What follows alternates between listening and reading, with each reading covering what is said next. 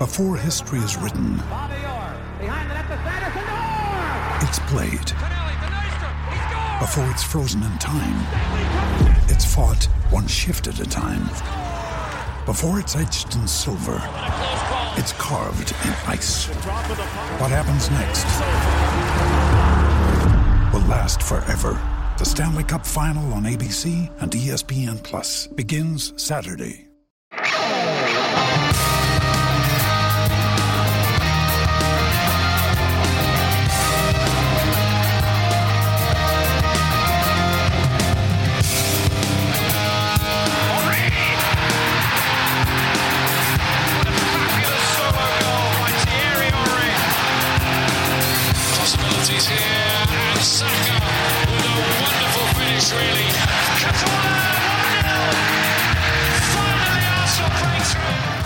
It's time to do a podcast about Arsenal Football Club. You remember, Arsenal Football Club. They play football. No? We'll remind you. This is the Arsenal Vision post-match podcast. My name's Elliot Smith, Blackman, Twitter, Yankee Gunner. We're back, so to speak. I mean, we were never gone.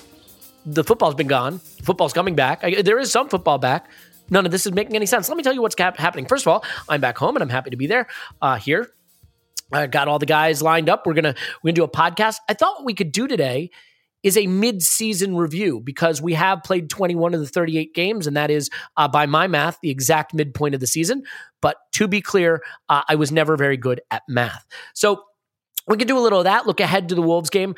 An interesting weekend behind us, and I think it's fair to say that teams like Manchester United and West Ham having to go 120 minutes in the Cup is, maybe I'm grasping at straws here, but maybe good for us, all things being considered. We have 17 games. I was listening to the Arscast. They said 17 Cup finals, and Andrew pointed out that would be incredibly stressful. Yes, if it's 17 Cup finals, I am not going to survive it personally. So how about just 17 games of association football that we need to do well in? So let's look forward to that. Let's look back at the season so far, and let's do it with Tim. You can find him on Twitter at Roberto. Hello, Tim. Hello there. And Paul, you can find him on Twitter at Pause My Pants. Hello, Pause. Woohoo. And Clive, you can find him on Twitter at Clive PFC. Hello, Clive. Hello. Yeah, just real quick, Tim, do you have any thoughts on the weekend results, the FA Cup? I mean, first of all, obviously, like Forest looking really good against Leicester. And, you know, it is interesting because I mentioned this in our WhatsApp chat, but Spence just looks really good as a right back. And sometimes you have to kind of admit your biases, right? Like that's the kind of fullback I think of when I think of a fullback, and not as much the Tomiyasu kind, but like Tomiyasu has obviously been one of the players of our season so far and playing that role in a brilliant way, doing the job that he's asked to do. But it's just funny how we can have biases around style, a style of player that we like to see. And Jed Spence, certainly more the style of fullback I would expect. But do you have any strong takes on how the results reflect on Arsenal, the Forest result, or even the 120 minutes for our rivals? So the full disclosure, the only game I watched was the United Middlesbrough one, and that was between my daughter waking up, and she very thoughtfully decided to wake up just as the penalties were starting. So instead of trying to get her back to sleep, she watched that with me. Yeah, but that was funny, wasn't it? But I think what both of I think both the games we've both referenced there, United Middlesbrough and Forest Leicester, what they show you is I think that the Championship is a serious league. Probably more serious than a lot of us realise. Now, Forest, they've been in that league for a long, long time now. In fact, spent a little bit of time in League One as well since they were relegated. And for someone like me who grew up with Forest as like quite a big team, it was quite a shock kind of when they went down. But that was over 20 years ago now. But that what they've done is they've finally made quite a good managerial appointment in Steve Cooper, who did a very good job at Swansea. And I think that if Forest don't end up in the Premier League soon enough, he will. I think he'll be a guy who'll get looked at by Premier League clubs. And also Forest, they've had something a little bit similar to us, I think, in that after years and years of really piss poor recruitment, I mean, they've done it a lot worse than us, and lots of managerial changes. They've had two players come through basically in Jed Spence and Brennan Johnson, and Brentford tried to by Brennan Johnson quite seriously in January. And usually, if you're following the breadcrumbs of who good, young, up-and-coming talent is, look at who Brentford are trying to buy, is what I would say. And like Brennan Johnson and Jed Spence have just like breathed a little bit of new life. into Forest, both like, young players who've come through. And that can take you very far. I mean, Spurs, for example, they just happened, fluked upon, really, having a world-class striker coming out of their academy, and that's taken them quite far. Not to a trophy yet, but quite far for them. So good for them. And Borough as well. I mean, so Borough have got Chris Wilder in, and things have really switched. Things have really turned for them. Since they got Chris Wilder in, and they're like much they're a Chris Wilder team. Basically, they've gone 3-5-2, and he's possibly the best coach outside the Premier League. I mean, between him and Steve Cooper, essentially, I think you've got two of the best coaches outside of the Premier League. And I think what you're seeing is that I don't know how much that gap has closed, but basically against those teams, particularly, I mean, United play Middlesbrough at home, but particularly when you go away from home, like when you drop a couple of players out or you rotate a little bit, like they can have you on their day. So maybe it puts our result against Forest in a little bit of perspective, perhaps. I mean, can I also add on that, Jim, that like when I compared the two games, like Forest played against Leicester. They didn't really play, they sat back against us. It was quite interesting to see they can actually play across 90 minutes. And it was a derby as well, of sorts, and they played it a bit like a derby. But yeah, absolutely. And that's broadly how they play in the Championship, as you'd expect. But yeah, I think it shows you as well that there's, I've just seen the chat that yes, Spence is on loan at Nottingham Forest, and there's a lot of teams trying to buy him. But I think it shows you that there is good talent to be had in the Championship, and maybe with like Brexit, for example, there will be. I think there'll almost certainly be more of a look towards the Championship to find particularly young talent at the moment. I think that would be my takeaway from certainly those two games this weekend. Mm-hmm. Yeah, I think that's well said. It's funny because I see a lot of Arsenal fans talking about, we should get Spence in. He'd be a great backup for Tomiyasu. And I'm like, I don't think that's where that player's career is headed personally. I don't know, Clive. I mean, I do want to get more into the Arsenal stuff and looking back at the season that's been so far and looking ahead. But I do think this weekend, has some interesting echoes. I mean, I look at the Forest game and who we put out in that game, and it was a disappointing performance, but a very makeshift side. And then you see them go and really thrash a Leicester team that was pretty strong and realize that maybe we can rethink that. And again, I'm not trying to put a gloss on losing to lower division opposition, but given the team we put out and given the way they looked against Leicester, maybe just gives a little perspective for that. Do you feel the same way? Yeah, well, we played an 18-year-old kid in centre midfield for his debut, didn't he? And we saw that what Forest did yesterday was no accident. They moved a very strong running team around and ran with them and did not look out of place for them in any way or form. Right? They played football. They played territory football. They played running football. They played passing football. Steve Cooper is somebody that's been on the England track, and he is a very good coach. Who was unfortunate. I think he came out of Swansea. Did he come out of Swansea? I think so. And just lost his way a little bit. Got a job almost immediately. And he is well thought of, and he's turning them around. And that city, I said earlier beforehand, my daughter goes to university there, and that city is alive. It is absolutely alive with football. And so, yeah, I think it's an interesting one. On the Spence thing, he's come from Middlesbrough and on loan, and we sent a player to Middlesbrough, so that'd be interesting to see what happens. Mm-hmm. Normally that happens in life. You send somebody along to a club you want to buy a player from to make sure everything's nice and sweet. I think, I don't worry so much about that game, Elliot. I try to, I'm looking at where we are going forward, shall we say. I think we just got caught out on the day and could have been beaten by more, actually. There wasn't really any regrets there.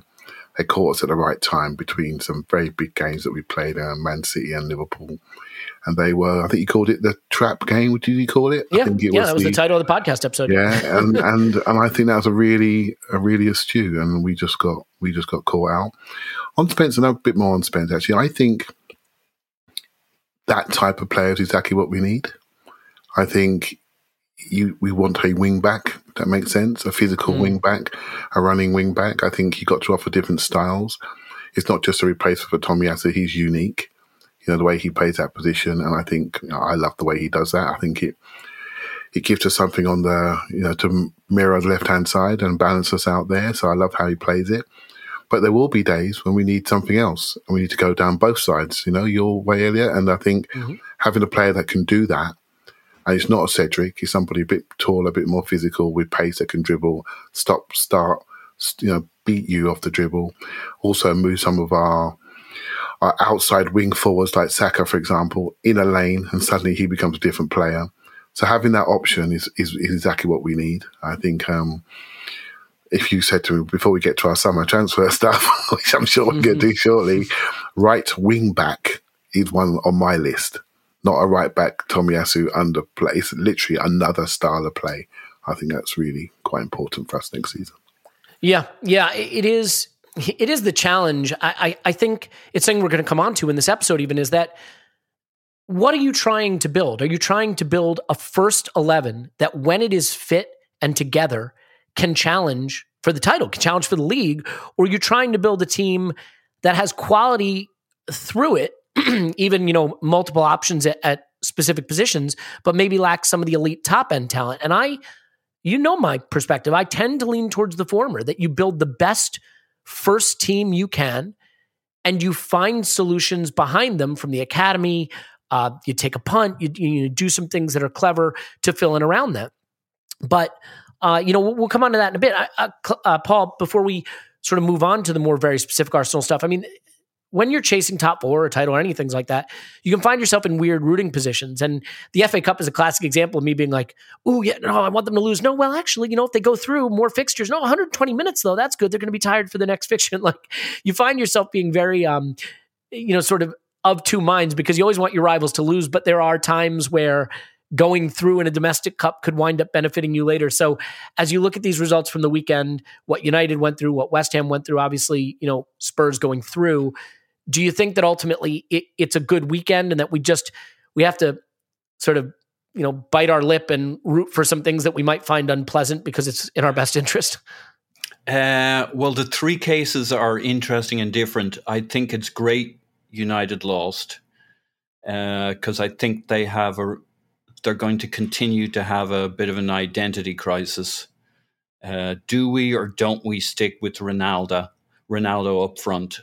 And how do we play? And how do you not? Do they even have a choice? I mean, I feel like that is the sort of Damocles hanging over them. But but you want it to be so close, where everybody's saying, "Oh, they've really got to drop them," but you can't. And that's kind of what that loss helps us maintain. They're almost bad enough where they almost have to drop Ronaldo, and with Ronaldo, I don't know how they do what Rangnick wants to do, which is a higher energy, higher intensity, younger, etc., etc. It just creates this massive tension within their setup and their organization that maybe they can't resolve till summer. Then you look at West Ham, glad they won, want them nice and tired. Just keep, even if they win the FA Cup, it doesn't. Why not? Why not them? I'd be fine with that. A couple of the others, not so much. Yeah. And then Spurs, that's the one I'm not so happy about because, sure, it keeps them in the competition, but unfortunately, they're starting to get a bit of a buzz about them around their front three, and a little more confusion, indecision, self-doubt would have been a good thing. So I think you can parse the three results differently. I'll take the first two. The third one would have loved if Spurs screwed it up, but they're starting to write themselves a little bit of a narrative that one way or another they find a way to win. I'll say this with Spurs. I want Spurs to have as many games as possible because their entire season is Kane and Son, right? And Kane, we know, one wrong kick on the ankle and he's out for a while. Paul, the more they play and the more he has to play, you just raise the odds of him missing when it matters. Yeah, I think. And I muted Paul instead of myself, which has resulted in me needing to cough on mic and Paul not being able to be heard. good to be back in my natural habitat. Just killing it, knocking it out. Paul, you want to finish up whatever thought you were saying that no one could hear? I apologize. Yeah, well, I think that's the right thought, but I just don't have a feeling that's what's going to happen. Like his ankles can't. Like I'm with you on the ankles, but his ankles can't be that bad because City would know their shit, even if they had to hack into their computers at Spurs like Liverpool did to the computers at City. They must know what they were trying to buy there for 150 million. And like, he's just annoyingly there when we don't want him to be at the tail end. I think there's going to be a strong run in from Spurs, and I think it's 3 players make a big difference. Steve Bergwijn is not going to be that guy who scored a couple of goals at the end of the game in extra time. Again, it'll be Lucas Moura who's giving people a hard time. I think that's a very dangerous front 3, and the rest of it just has to be boring, predictable, and solid. And I think that makes Spurs a very strong competitor in the run-in. So I did not enjoy that result. I would have preferred them going out one way or another and having a degree of self-doubt. Yeah, fair enough. Well, all right. So, Tim, the real question now, where Arsenal is concerned, is really basically like, are we the team that we last saw when all the players were available, which was, I think it's fair to say, a pretty good and exciting team. Mm-hmm. It is so hard to evaluate who we are in the context of January because it was cup ties, it was weird games, it was 10 men, it was no midfielders, it was, the Forest game we've covered at length, and then it was the City game, which we all sort of felt pretty encouraged about and was kind of taken from us in a way. So the whole thing hinges on, is the team that we saw ourselves trending towards being at the end of December, beginning in January, who we really are, and can we be that for 17 games? Now, we look paper thin, but there is the part, I have to be intellectually consistent, if not intellectually intelligent, if you can even, that fits what I'm trying to say. Because I have always sort of maintained that what you really need is a good core of first 11 players for the most part. And then you need to get a little lucky to achieve anything. And if I look at Liverpool winning the title a couple seasons ago, they had 7 outfield players who made 34 appearances or more. 7. Okay. Virgil van Dijk played in 38 games. Trent Alexander-Arnold played in 38 games. Firmino played in 38 games. I mean, that's what you need. If you look at Leicester, they had 8 outfield players who made 35 appearances or more.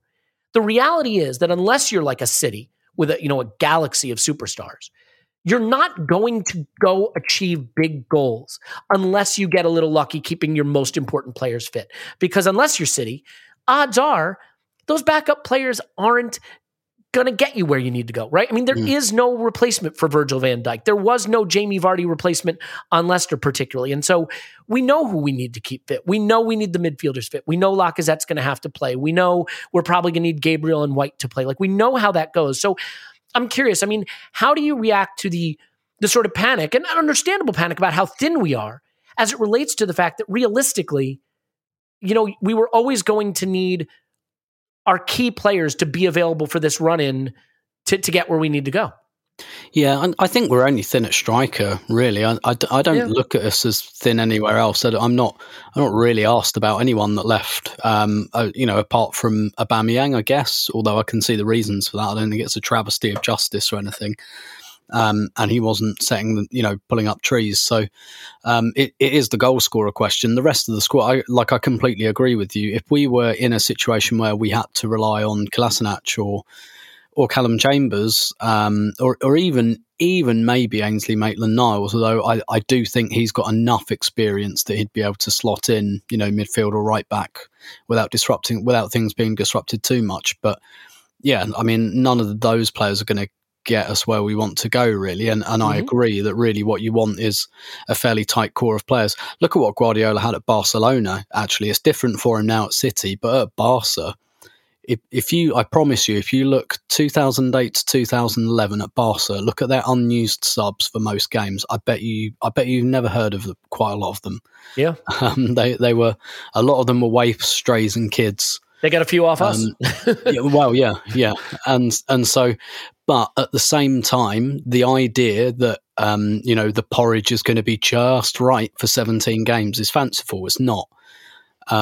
really, the team I think that's going to take that fourth place is probably going to be the one that deals with a little bit of adversity the best. I think that's the most likely. It could be that we go scot-free injury-wise for 17 games. We can put out maybe the same 11 and just keep it ticking over, and that takes us over the line. But in lieu of that, it's going to be the team that deals with that adversity the best. So, you know, it's all kind of very well saying, are we the team that was doing X, Y, and Z in December? But I think it was something Bertie Mee said, like when he managed us to the double in the early 70s, and he's in 71, and he said something like, in reality, a team is probably only at its best for about 5 or 6 league games total, even if you win the league.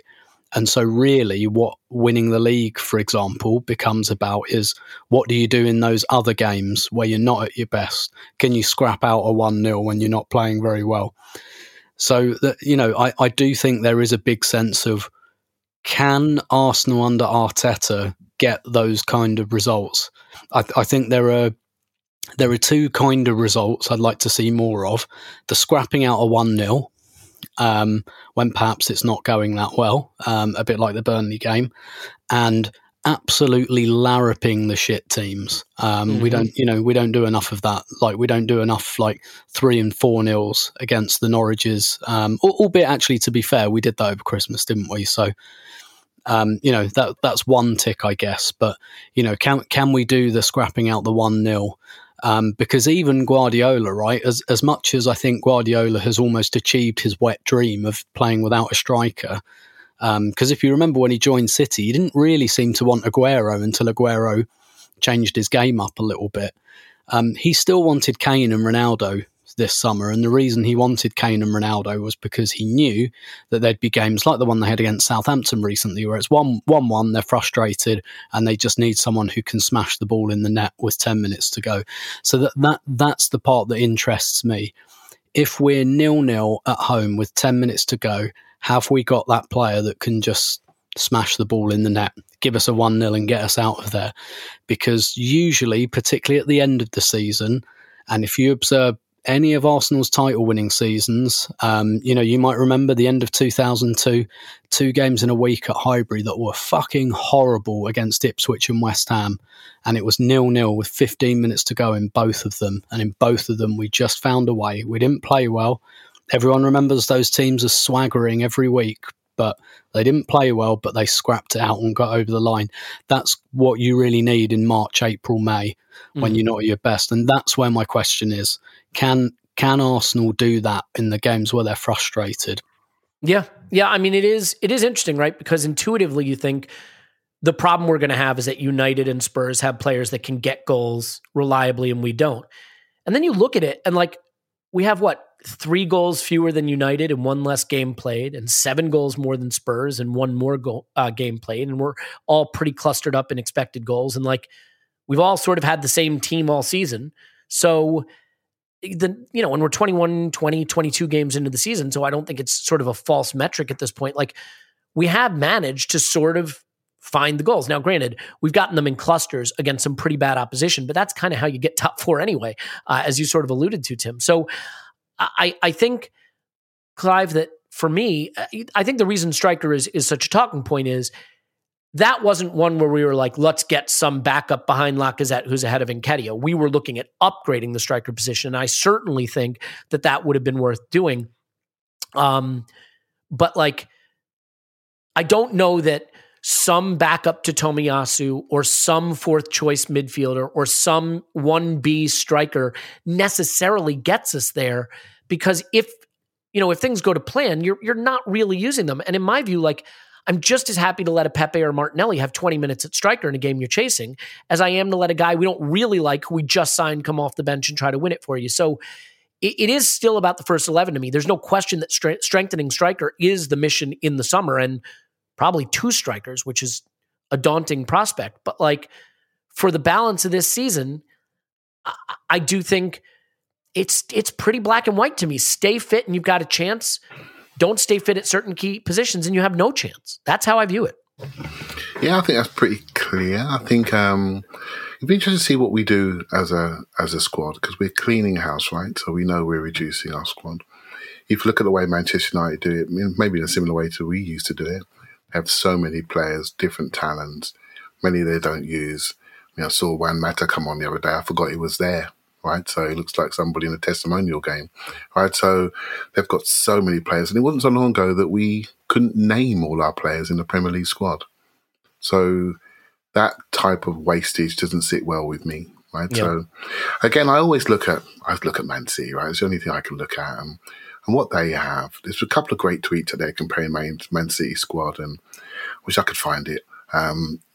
Liverpool squad and Chelsea squad, and Man City squad is way smaller, but the quality within that squad is almost, really comparable. They're 4 centre backs, Aki, Stones, what's his name now? Aki, Stones, Laporte, and Diaz, is it? Diaz. Mm-hmm. Yeah. So, apart Aki does a bit of both on the left back side, and that's a lot of quality. Aki's 47 million, and he's their 4th centre back and 2nd or 3rd left back. That's what we see with Nuno and Kieran Tierney. That's where we're heading. That's the sort of competition that we need to have. It's true competition. It's real. And there isn't a massive drop-off. What we have with Tomiyasu and Cedric is not one that makes us sleep well, right? So I think this is where we're heading. I think we're heading to more of a smaller squad with quality that's underpinned by very good youth players. We got that box ticked, and that's what we need to continue. So I think this is where we're heading next season. I'm so interested to see how we rebuild. Do you want to go into strike a bit, Alex? I've been doing a bit of thinking about this, actually. Why not? I don't know if you guys are up for it. I don't know if you guys are up for it, right? So there's 6 or 7 types of forwards, right? So you have a target man forward, a wing forward, an outside wing forward, a false 9, an all-round centre forward, a playmaking forward, and a poacher, right? So just to put some context around that, right? So target man forward, someone like Dominic Calvert-Lewin. Target man, or Giroud, something like that. A wing forward, Martinelli. Inside wing forward. Outside wing forward, you could say Pepe and Saka. Right? False 9, we got Lacazette. A classic centre forward, all-round centre forward, the one we tried to buy in Vlahovic, right? Does all the jobs, right? So a playmaking 9 now would be somebody like Isak, who's a 9, but he can create and play, make and dribble and carry. Right, so, and a poacher forward is someone like Eddie, right? So if you think about what we're losing Eddie. You could probably say that Aubameyang may have been a playmaking 9. So we're losing Aubameyang, we've lost him. We're losing our false 9 option in Lacazette. So what do we have? We have an outside wing forward in Saka, that's where we're using it at the moment. And we have a wing forward in Gabriel Martinelli. And we have potentially a Balogun coming back to the club, who I think could be reshaped as a false 9. I think he's got the physicality to replace like Lacazette. So then it comes back to what do we need to add? And then this is where the debate comes in. And by the way, I know what I think we need, but I'm not like gonna, hold myself right down in blood. I think we need another wing forward, and I want to say playmaking 9, but I then get debated between a target man 9, right? So I think that this is where we're heading, and I think we need 2. We're gonna assume we're gonna be in Europe. The reason why I'm saying we may even need 3, depending what happens to Pepe, because I think we can't afford to have Martinelli and Saka rotating. They don't rotate, basically. We can't afford to have them basically playing every single game. And I think that's the real key issue for us. And I think we need to make sure we add a wing forward in there to make sure they can rotate. I don't see Smith-Rowe as a wing forward. I see him as almost like an attacking midfielder. So I think this is the debate we're going to have going forward in the summer. What type of forward do we want to add into that group versus who we're going to lose? And what type of forward do we think Arteta will go for, right? And I think that's a really unknown question, but I wanted to put those categories down because I think it helps people think it through. I haven't got a strong view, but I think it just makes it really simple.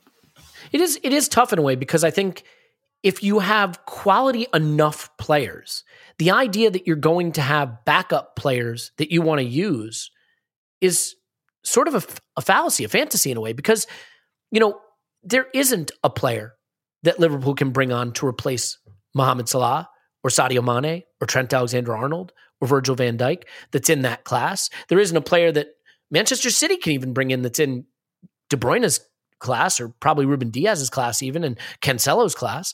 There's a few players that you're going to have in any team that if they're not playing, you're weaker.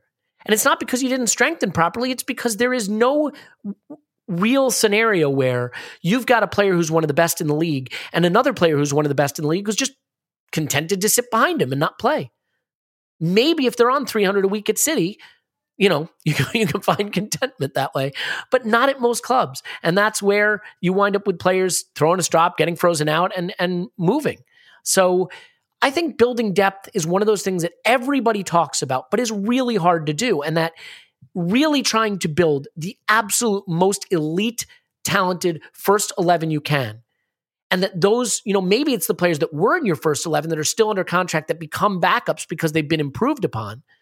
Now, we can't do that because our two strikers that we currently have at the club are both out of contract and leaving. But I don't know, Paul. I mean, we got 17 games. We have a first 11 that I think we know it's not perfect, but it certainly has run United and Spurs close to this point, 21 games through, ahead of one, behind the other, however you want to look at it. And I think should run them close the rest of the way, barring a major absence. I think it'd be unforgivable if we fell away from them. So, how do you balance the need to elevate your first 11 and recognize that that's what ultimately carries you to your goals, but recognizing also that you don't want to have a bunch of junk behind them that you don't want to use even if you had to? Yeah, no, it's a very difficult balance. I mean, even the City example you mentioned about keeping them happy with 300K, I mean, that hasn't kept them happy. No. Bernardo Silva tried to leave. Ferran Torres did leave. Raheem Sterling hasn't been happy. Leroy Sané, that was maybe Cancelo's. I mean, can you imagine Cancelo isn't happy, but he's not. He wasn't happy, but it's all okay now. And I would say City just about manage it, not just by paying them a lot of money, but by winning. Like they're almost losing them, and they're paying them humongous money, and they're promising them a trophy every year. But then City's a bit extreme, and they're trying to win the Champions League and the league. So they kind of need the best part of two top-class teams, at least in his view of the world. Liverpool won the league and the Champions League in different years, and there was no way they were going to, you would say, win both in the same year potentially.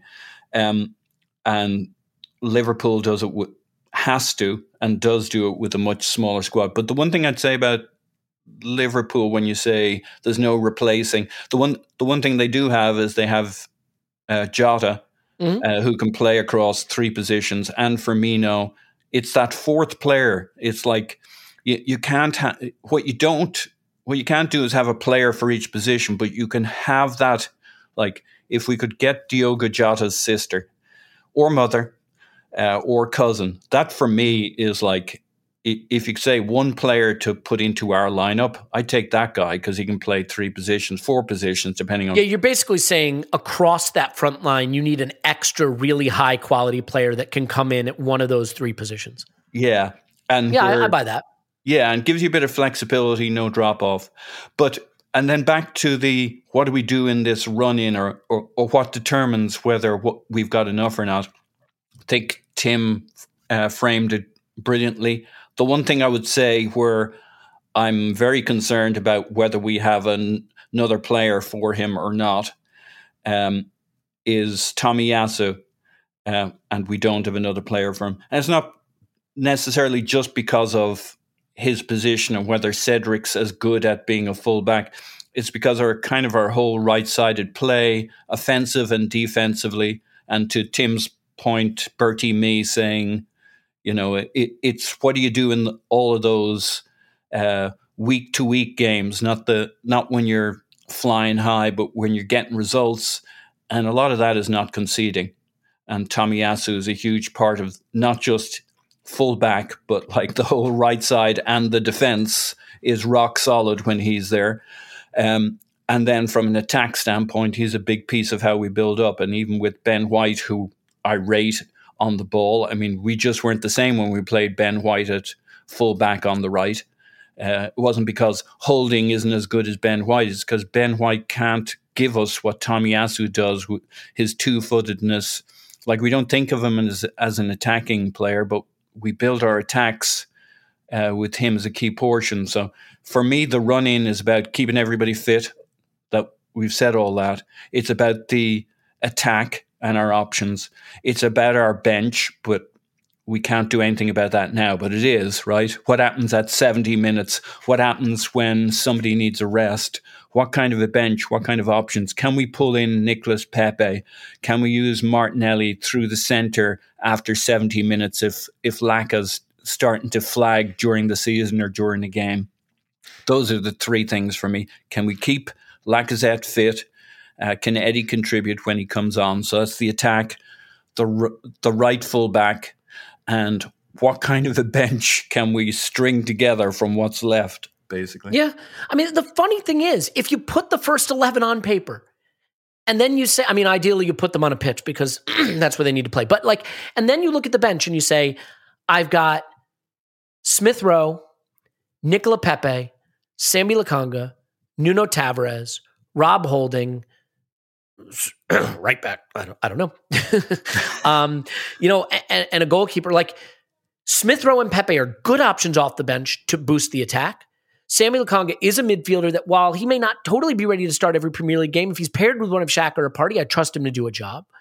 You've got a center back who I think from a third center back level, evaluation, I think he fits roughly what you'd expect from a third choice center back in the Premier League, maybe just about. And Nuno Tavares is an exciting young player who adds, pace and a bit of chaos and can probably play, honestly, as cover for either fullback. Like, those aren't bad options.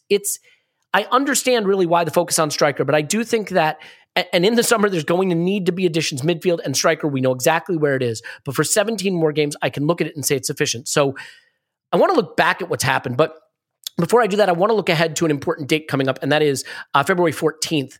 Not a fixture date per se, but for those of you who care to celebrate, it is Valentine's Day. Now, Tim has previously regaled us with his system for how he ducks and dodges and avoids Valentine's Day altogether, the romantic that he is, by saying he will celebrate different Valentine's Days at different times and then not doing it. I'm kidding.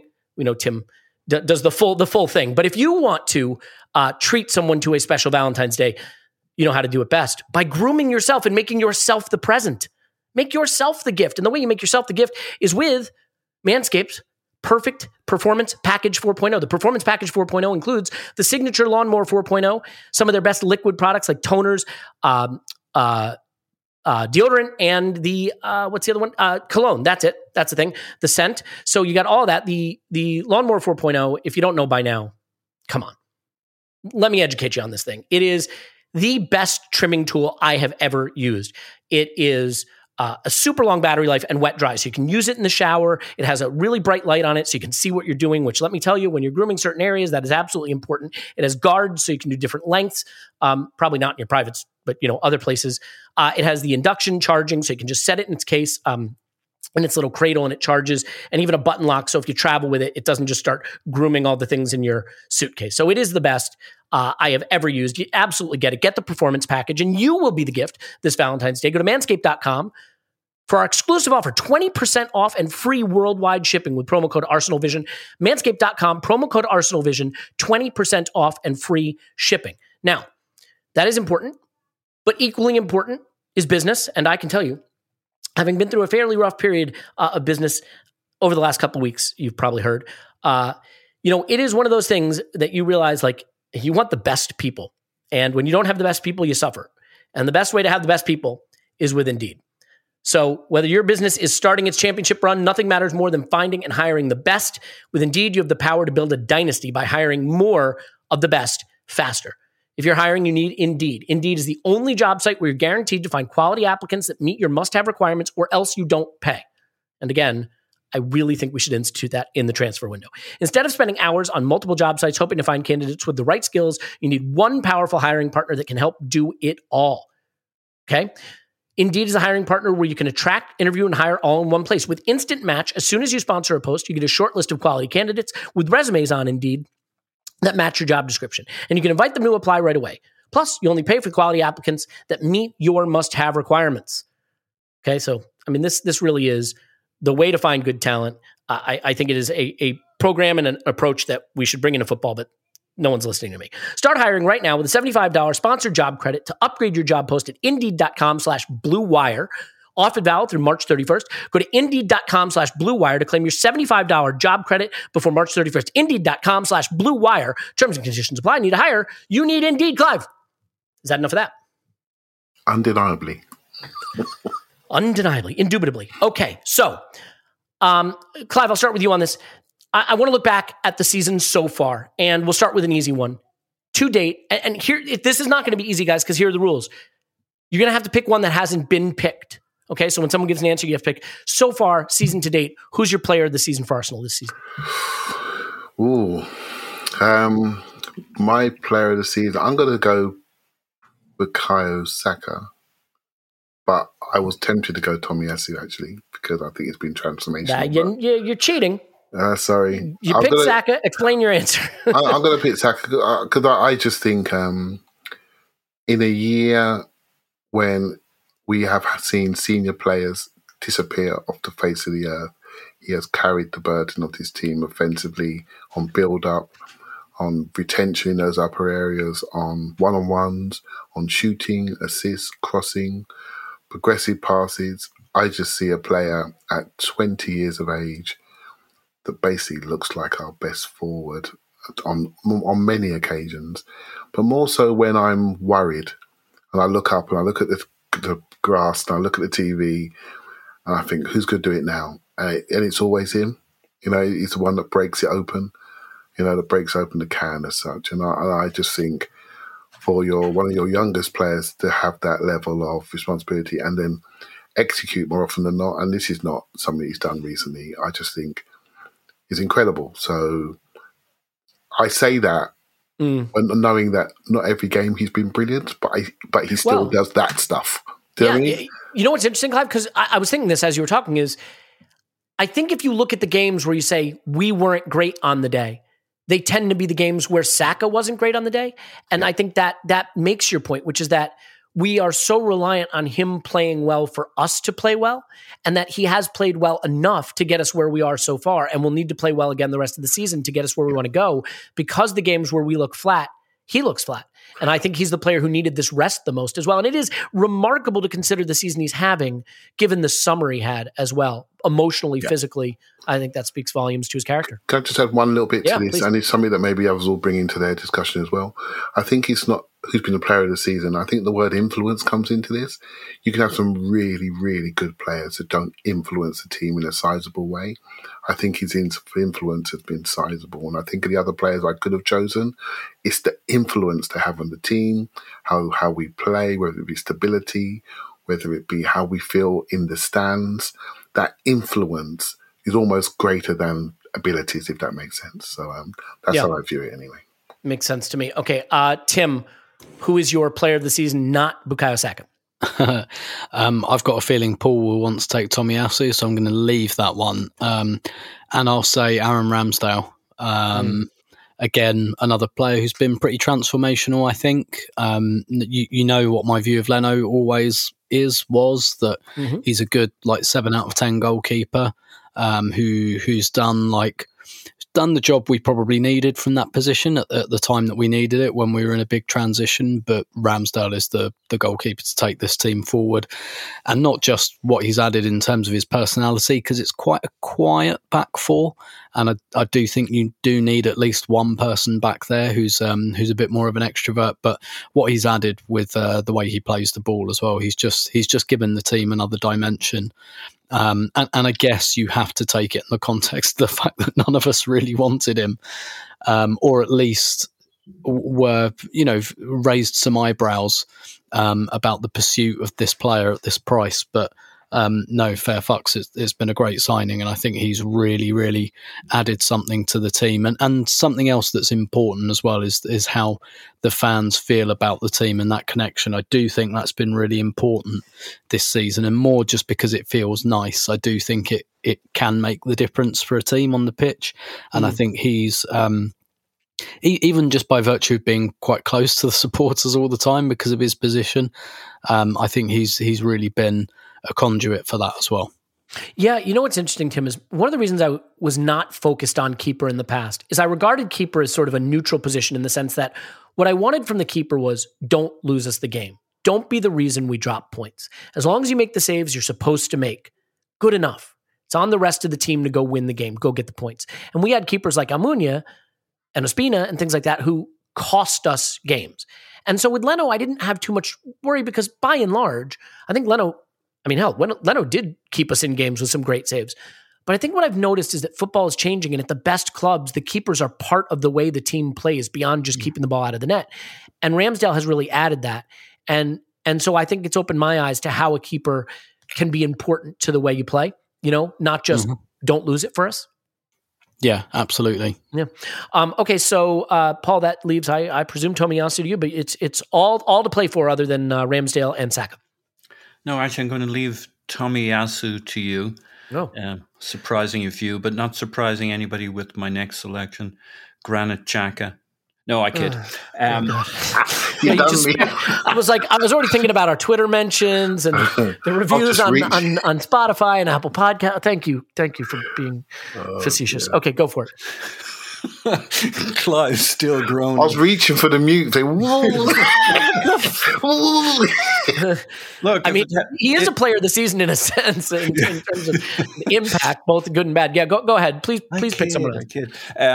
Right, I'm totally under the sway of recency bias, and I'm going to go with Martinelli. I was going to pick him. Oh. So good. No, that's good. Go for it, yeah. Because I think he's transformational of our season when it actually got really good. And basically, once he started to start for us, we couldn't really drop him. And how many of us would want to can imagine a scenario where we're okay with Smith Rowe not starting? I mean, we're not okay with it, but you don't want Martinelli to start or to not start. You're okay with Martinelli starting over him, let's put it that way. Yeah. There's probably a phrasing that doesn't upset people that don't need to be upset over that. We all love Smith Rowe. We want him on the pitch. Et cetera, but you don't want to drop Martinelli. What's more, how did we move? I know there was a lot of blood, sweat, and tears over Aubameyang leaving, but nobody wanted him as a starter because Martinelli does that job better as a wide forward than Aubameyang does. Not to poo-poo Aubameyang's career or his ability to finish, but actually that role that Arteta tried to carve out for Aubameyang time and time again, Martinelli is growing into it because he can do all the other parts of the game. We know he's a finisher. We know he's a shot monster. He's not necessarily at Aubameyang's level of finishing yet, but shit, what is he now? 20... Every time I check these guys, they're no longer 17. They're like 25. What is he, 22? Time is progressing, as it turns out, yeah. Yeah. He's probably 22, right? Mm-hmm. And he's just hitting that. You ask me if we make top four, how did we do it? Well, Martinelli He is still just 20, as it turns out. Okay. Couple more years. Which is amazing, by the way. Yeah, we bought Ben White when he was 23. Now he's 27 already. Every time I check those guys, they've cranked on. William Saliba's 30. Yeah. Yeah.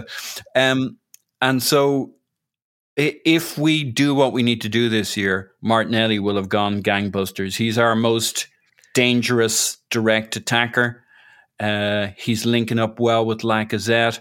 He's the Ramsdale long out ball. He gives us so much on that side and opens up that whole side from an attacking standpoint that if you take him out, like Smith Rowe does a great job from the left, etc., but more to feed other players in terms of attack. Like everybody's feeding somebody.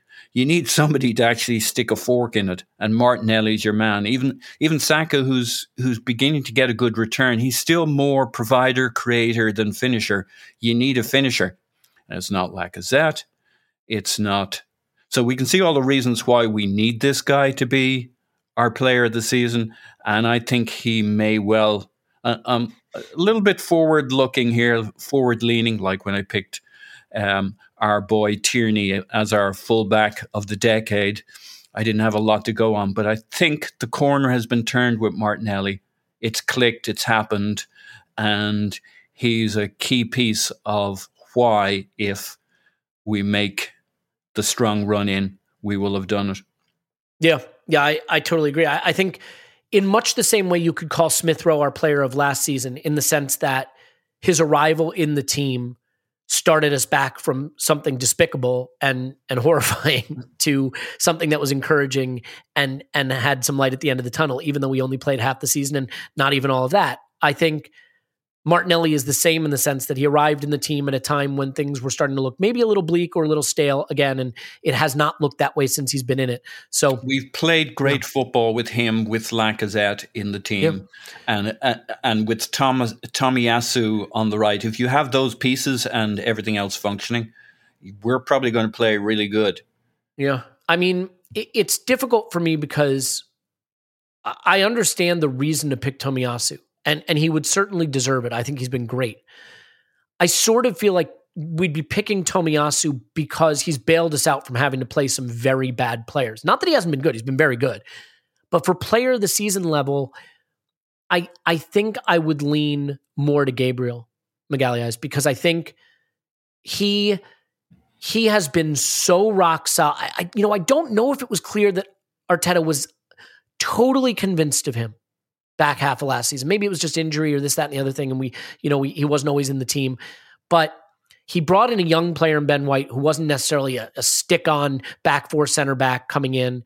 And he brought in a new young player in Tomiyasu who had to learn a new system.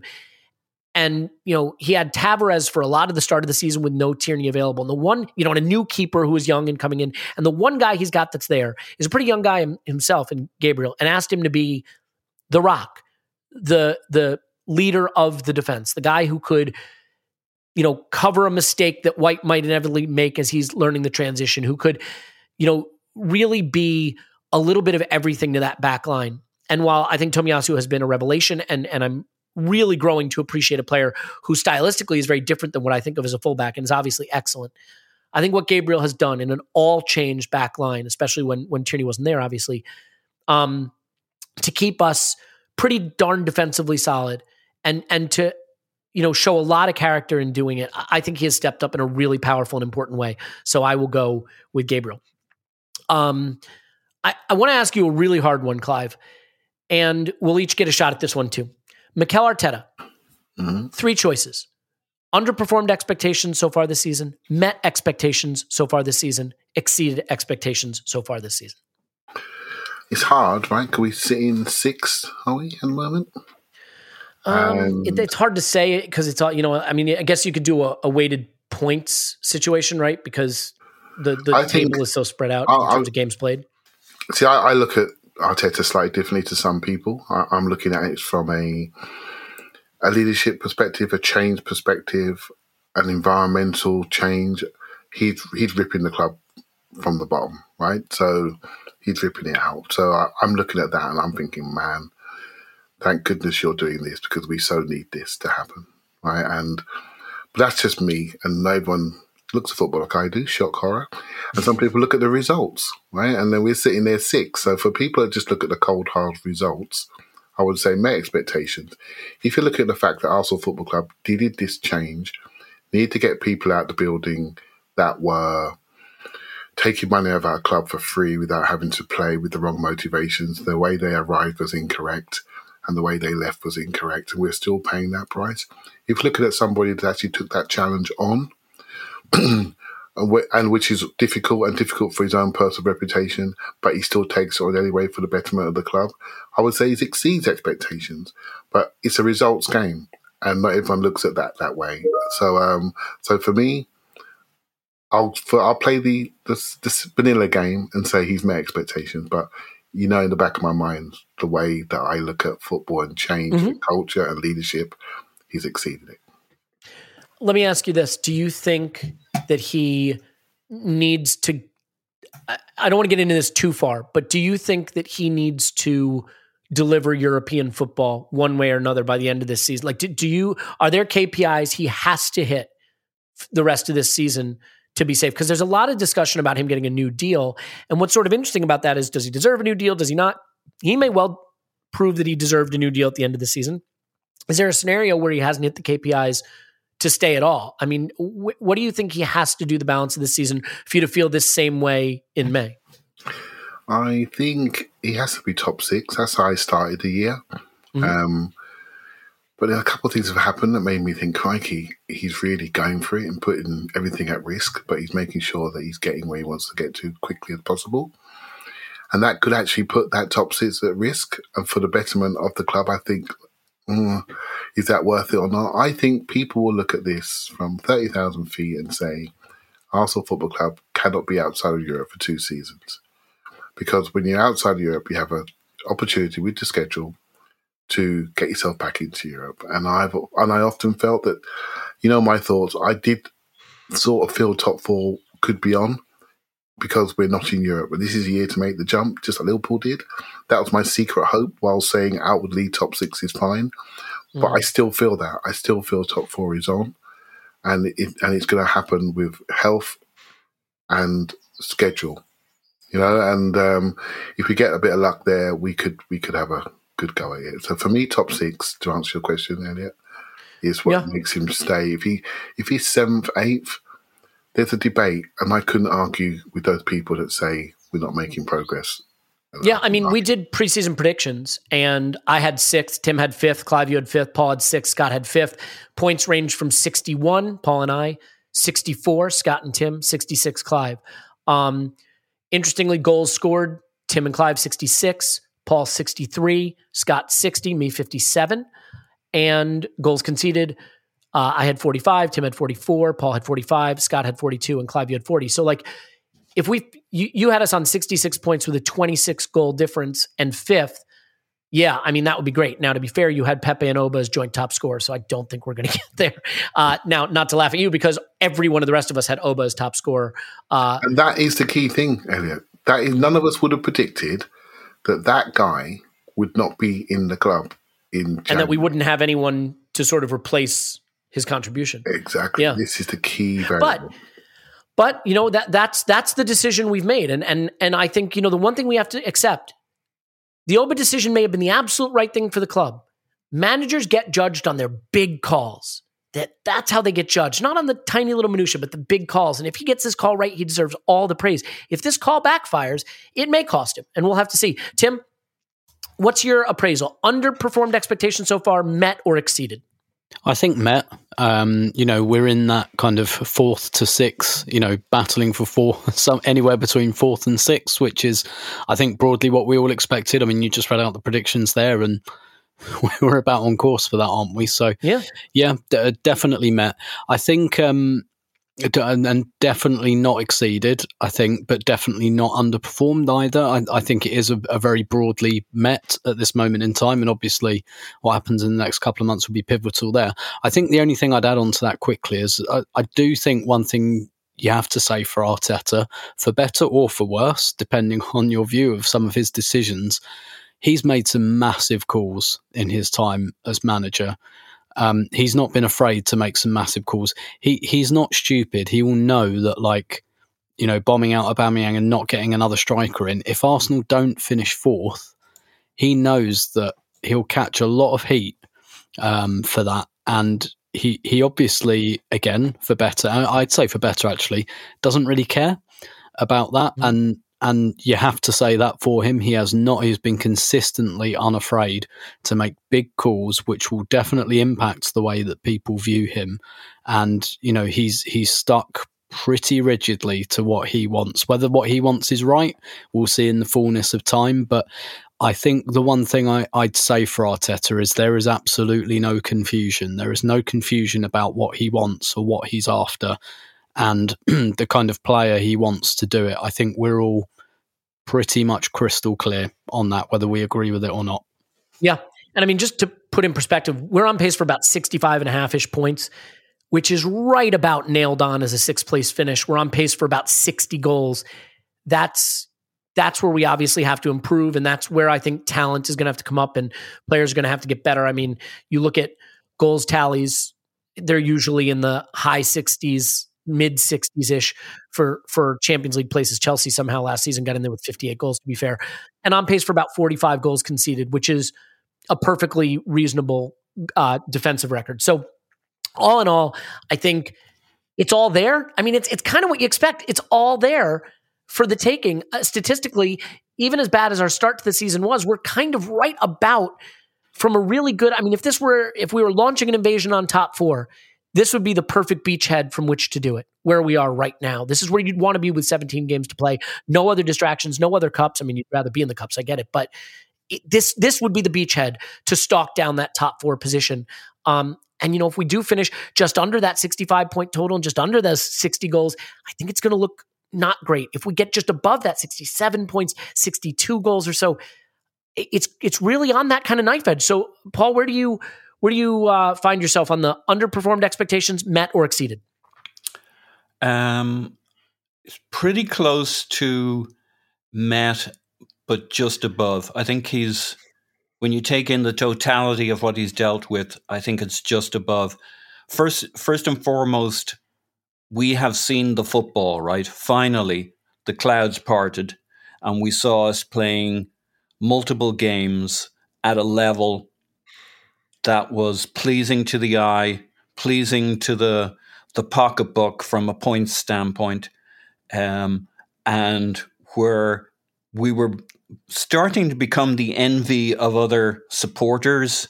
The media were beginning to coo and warm to our performances. We've seen the football, so we can do it now. We lost that a bit in January, but there was a lot of other things we lost along the way that contributed to that. So I think that's a huge piece of it for me. It's not just about it's not just about results and where we are and are we doing okay. It's can we see the promised land in terms of football? Is there an exciting vision for us, for this team, for our go forward?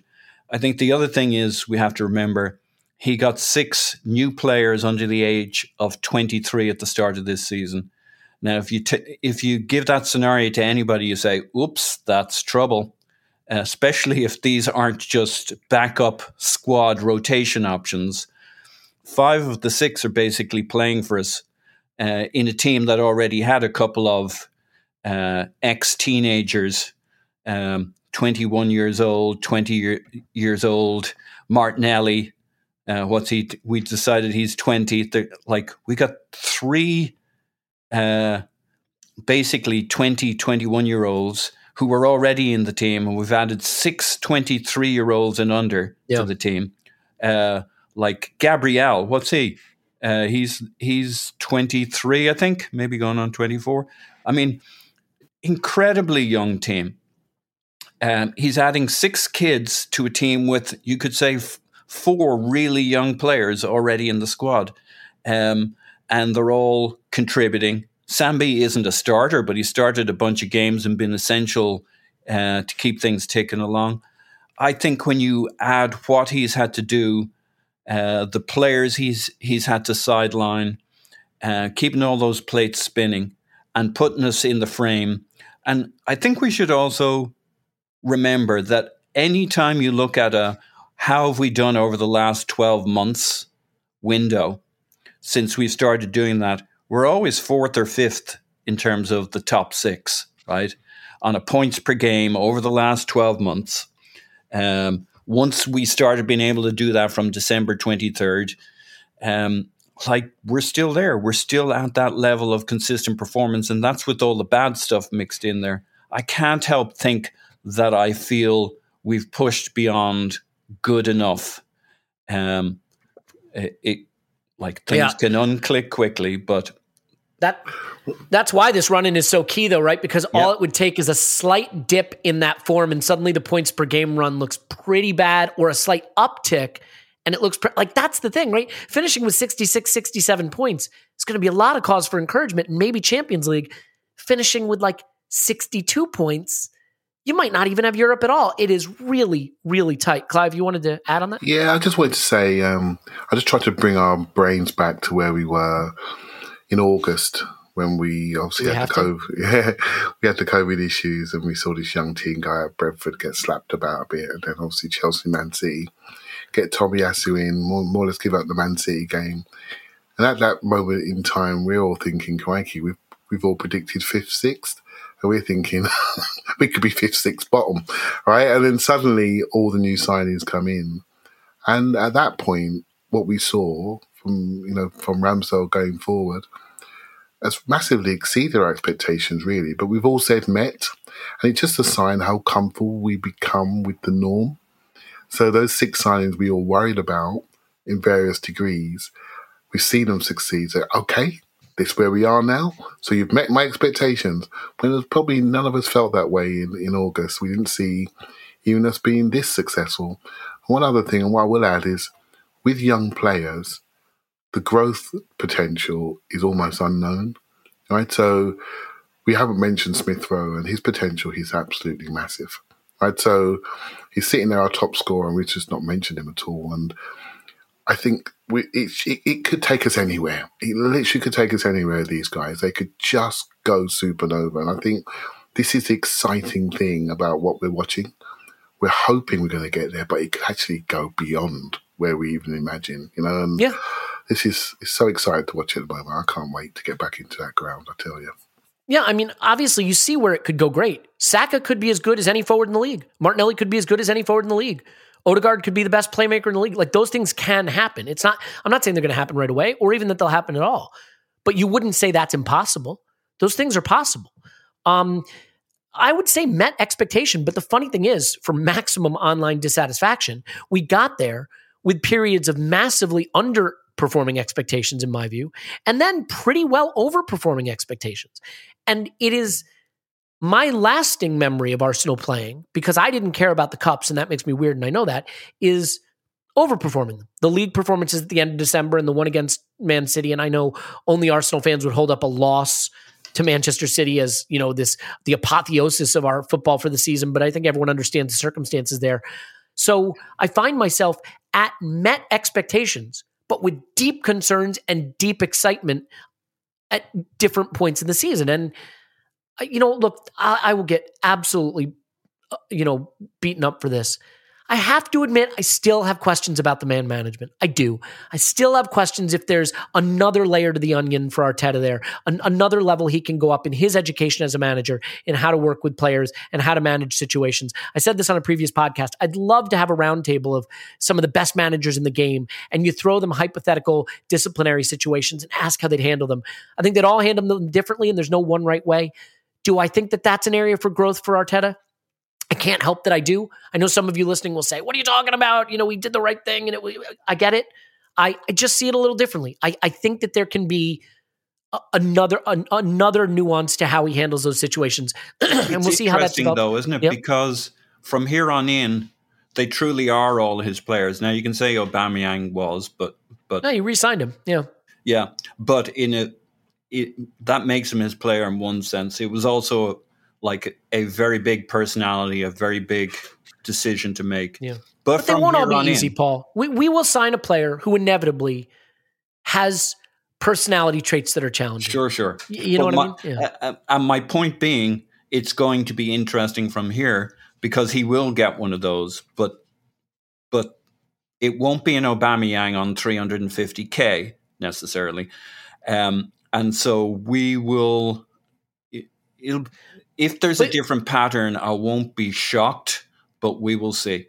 We will see. And I'll say this. Look, if we want to be a title contender, a Champions League contender, and I think Arsenal Football Club has a right to expect to get back to that level, one day we will have, hopefully, the next Haaland or Mbappe or Thierry or Van Persie or whoever it is.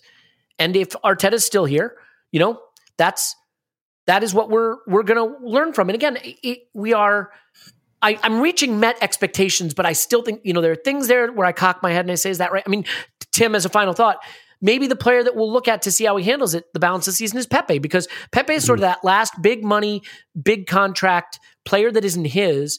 And, oh, by the way, has a knack for scoring goals late in seasons, and we could probably use what he brings. So maybe there's a really good litmus test here with how he finds a way to get the most out of that player with the 17 games remaining. Yeah, I think that's the most fascinating thing about the remainder of this season is how, because I don't want Pepe in the starting lineup. I think he's behind Saka, definitely. I want Martinelli in there first. I want Smith Rowe in there before I want Pepe. But we need his goals, and he takes lots of shots. And we need that. So we're probably going to need him from the bench, even though the added difficulty there is I don't think he's ever really nailed that super sub thing. So how does Arteta manage him? And also, how does he manage him on the basis that everyone knows that Pepe is not Arteta's player and not a player that Arteta really wants?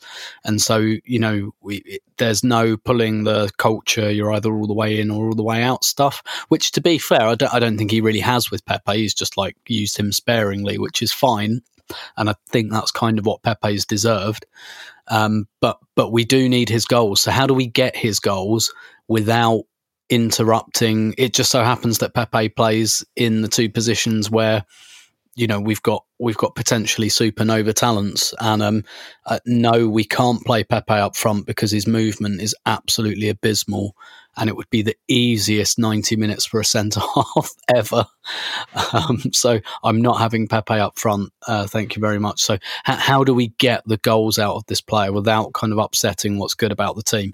I think that's a really good challenge for Arteta. And when I say a good challenge, it's a difficult one as well. I certainly haven't really got any idea how I think he should do that. He'll be devastated to learn. Yeah, well, he'll just have to figure it out on his own, I guess, Tim. Look, I think what we are doing is updating our expectations. And that's the one thing, people will say, before the season, you said top 6 would be good enough. And I think theoretically it still would be. But we are updating expectations based on what we've seen so far and what we expect under the circumstances. And my updated expectations now are, with 17 games left, and I still think a pretty talented squad that you can pull from if you're a little lucky with injuries, go chase a 4th place position. If you don't get there, let's see how you don't get there. If you do get there, amazing. But there's no reason I can look at, barring a real injury crisis, where we should be looking at this and saying United and Spurs pulled away. So let's update our expectations, see what happens. Let's leave it there. We've got a lot of fun Patreon content coming this week. We got a video data review with Matt Giant Gooner. We're going to take his data reviews off of Discord and go into the video format with that, which will be fun. We're going to do a game show with Scott that I'm looking forward to based on something he's been doing on Twitter. We're going to do obviously additional pods, and then we'll have the instant reaction after we play Wolves. So a lot to come this week. Thank you for everyone who's put up with the sort of pause in the content, but there's been a pause in the football, so it all goes together. In any event, Tim's on Twitter at Stobert. Thank you, Tim. My pleasure as always. Paul's on Twitter at Pause My Pants. Thanks, Pause. Woohoo! Clive's on Twitter at Clive PFC. Thanks, Clive.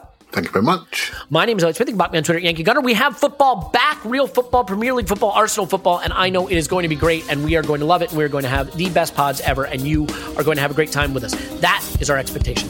We love you, and we will talk to you after Arsenal 10. Wolves 2.